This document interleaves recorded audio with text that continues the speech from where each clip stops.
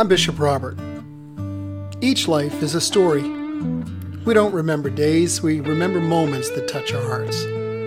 I want to invite you to come on in and have a seat in my study. Let's you and I spend a few minutes together and consider a verse of Scripture and how to apply it to those moments that fill up our lives. My hope is that it speaks to your heart, your mind, and your soul. And I hope you'll be back often. Welcome. It's Palm Sunday, and Holy Week begins. This is the week of the cross and the empty tomb, the week in history upon which Christianity rises or falls. Hey, welcome to Mornings with Bishop Robert. Thanks for joining me here at the beginning of Holy Week, on the top spot on the internet for Coffee with a Cleric. You know, my goal? It's to introduce people to the Jesus they never knew and help them get to know Him and His Word personally and better. So if our time together today speaks to your heart, let me invite you to like, subscribe, and also share this video with a friend. You know, Holy Week contains all the hallmark events declaring that Jesus of Nazareth is the promised Messiah. His teachings were astounding throughout His ministry, marveled at by many. But there were many good teachers who were not the Messiah. He had clear prophetic insight. Great, amazing. But the pages of Scripture are filled with other prophets. Jesus performed miracles throughout His ministry from beginning to end. But even in this, He's not unique. It's in Holy Week we walk with Jesus through the streets of Jerusalem and watch Him demonstrate His lordship, His royal authority, His divinity. It's in this week that His claims to be the Messiah, Emmanuel, God among us in human flesh. It's in this week that He proves them all. The week in history upon which Christianity rises or falls. It culminates in an empty tomb. And that empty tomb is the absolute hinge pin of history. While Mornings with Bishop Robert will be a little bit different this week, and the portions of Scripture that we'll look at as we gather together, well, they won't be just single sentences, but a bit larger portions of Scripture. Things that'll help us lay the foundation for the key points we'll consider each day. Here's our first Scripture portion. It's found in the 21st chapter of Matthew's Gospel. They brought the donkey and the colt and put on them their cloaks, and He sat on them. Most of the crowd spread their cloaks on the road. Others cut branches from the palm trees and spread them on the road. And the crowds that went before Him and that followed Him were shouting, "Hosanna to the Son of David! Blessed is He who comes in the name of the Lord! Hosanna in the highest!" It's Palm Sunday. 7 days before we celebrate the signal feast of the church. Let's consider the signs of kingship and discipleship that we find in Jesus' triumphal entry into Jerusalem.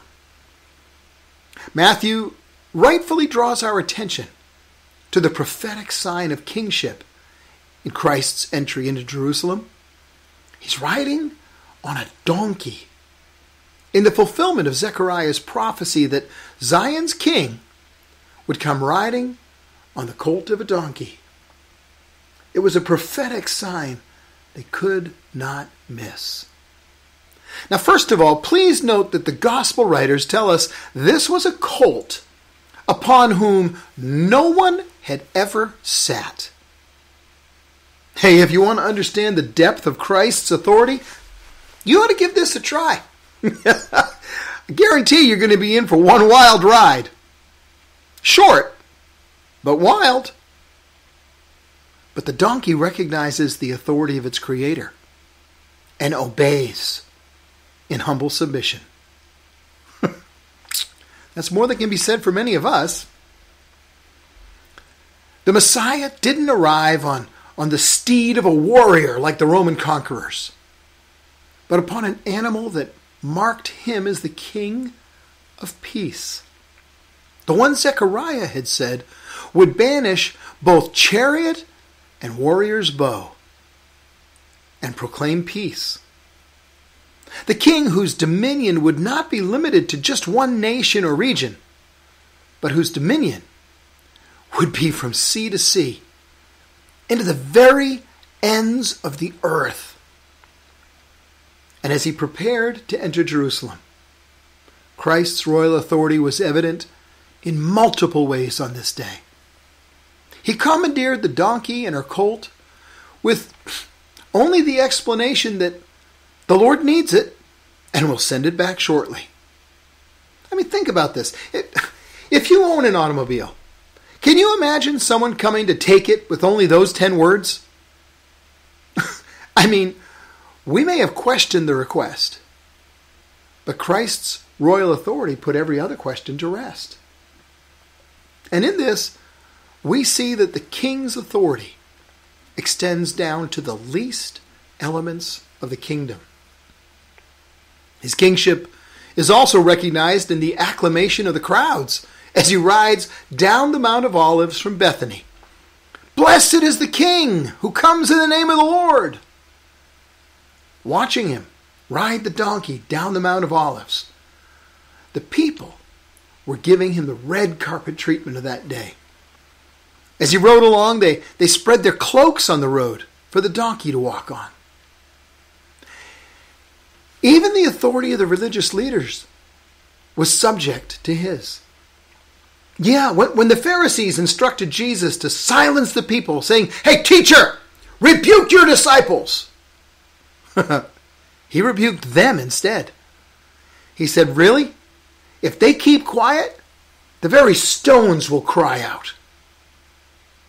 Can you picture this royal parade? Jesus sitting on a donkey, coming down the street that joins the top of the Mount of Olives with the Kidron Valley and the gate entering the temple. The throngs of people lining the street, shouting their hosannas, yelling out their praises. It's as joyous a display as any you've ever seen. But as he approaches the city, something happens you don't want to miss. Jesus begins to weep. He's not crying about the pain this week is going to bring him. Not crying about the violent death he knows he's going to have to suffer. No, he weeps over Jerusalem. Oh, Jerusalem, if only you had known on this day the things that make for peace. He knew their rejection of his kingship would put a chain of events in motion that would lead to their death and destruction. It wasn't his impending death that broke his heart and reduced him to tears. It was theirs. And so, surrounded by shouts of praise in a parade filled with joyous acclamation, Jesus rides the donkey into the city in tears. And that's an image that ought to make us pause. You know, entering Jerusalem, he continues to show the full spectrum of his dominion, that it extends not just to the least elements, but also to the greatest. He demonstrates his absolute authority over every person and even the activity in the temple, because it's his Father's house. And Christ's authority extends there as well. So Jesus goes and overturns the tables and drives out those selling doves and exchanging money. And both the chief priests and the teachers of the law stand by silently, not even sending the temple guards to stop him. And Jesus tells them, "It is written, my house shall be a house of prayer. But you made it into a den of robbers."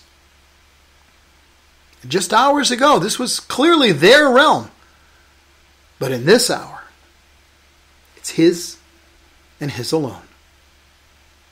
Finally, as if to demonstrate that his kingship and his rule extends over every conceivable situation, the Gospels report that Jesus took his seat in the temple, and as he sat, he taught. And as he taught, even the chief priests and the scribes, the principal men of the people who were seeking to destroy him, didn't find anything they could do because all the people were hanging on his words.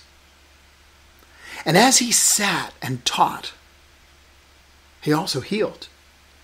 The blind and the lame came to him in the temple, and he healed them. The king demonstrates absolute power and authority. So as we enter Holy Week, what then shall our response to this king be? How do we demonstrate our submission to the dominion of the King of Kings? Well, we draw our answer in the disciples among the crowds. John reports to us that the crowd that was with him when he called Lazarus from the tomb continued to spread the word. You see, the events of Holy Week remind us that Jesus was not the only person called from the tomb, and neither was Lazarus, nor any of those raised from the dead at Christ's hand during the 3 years of his earthly ministry. We too, who believe in him, have been called from our tombs and raised to a new life. We, like them, are called to continue to spread the word. And we do so in the hope of the same result. John continues by reporting to us that many people went out to meet him because of what they had heard. Let our words and our actions be such that many people seek him. Many people meet him. Many people commit to follow him. So what then is the greatest sign of a disciple? Well, let me suggest that it can be found in one small, in fact, often overlooked verse from Matthew's account of Christ's triumphal entry. 10 words. 10 words that apply as much to us today as they ever did to anyone standing beside the Messiah as he rode into Jerusalem that day. Here they are. The disciples went and did as Jesus had instructed them. Friends, that's all the time we've got for today. But before you go, I'd like to ask you to help me introduce people to the Jesus they never knew, and help them get to know him and his word personally and better. Would you please like this video? It really, truly does help more people see it. Then click follow or subscribe so you and I can get together every day.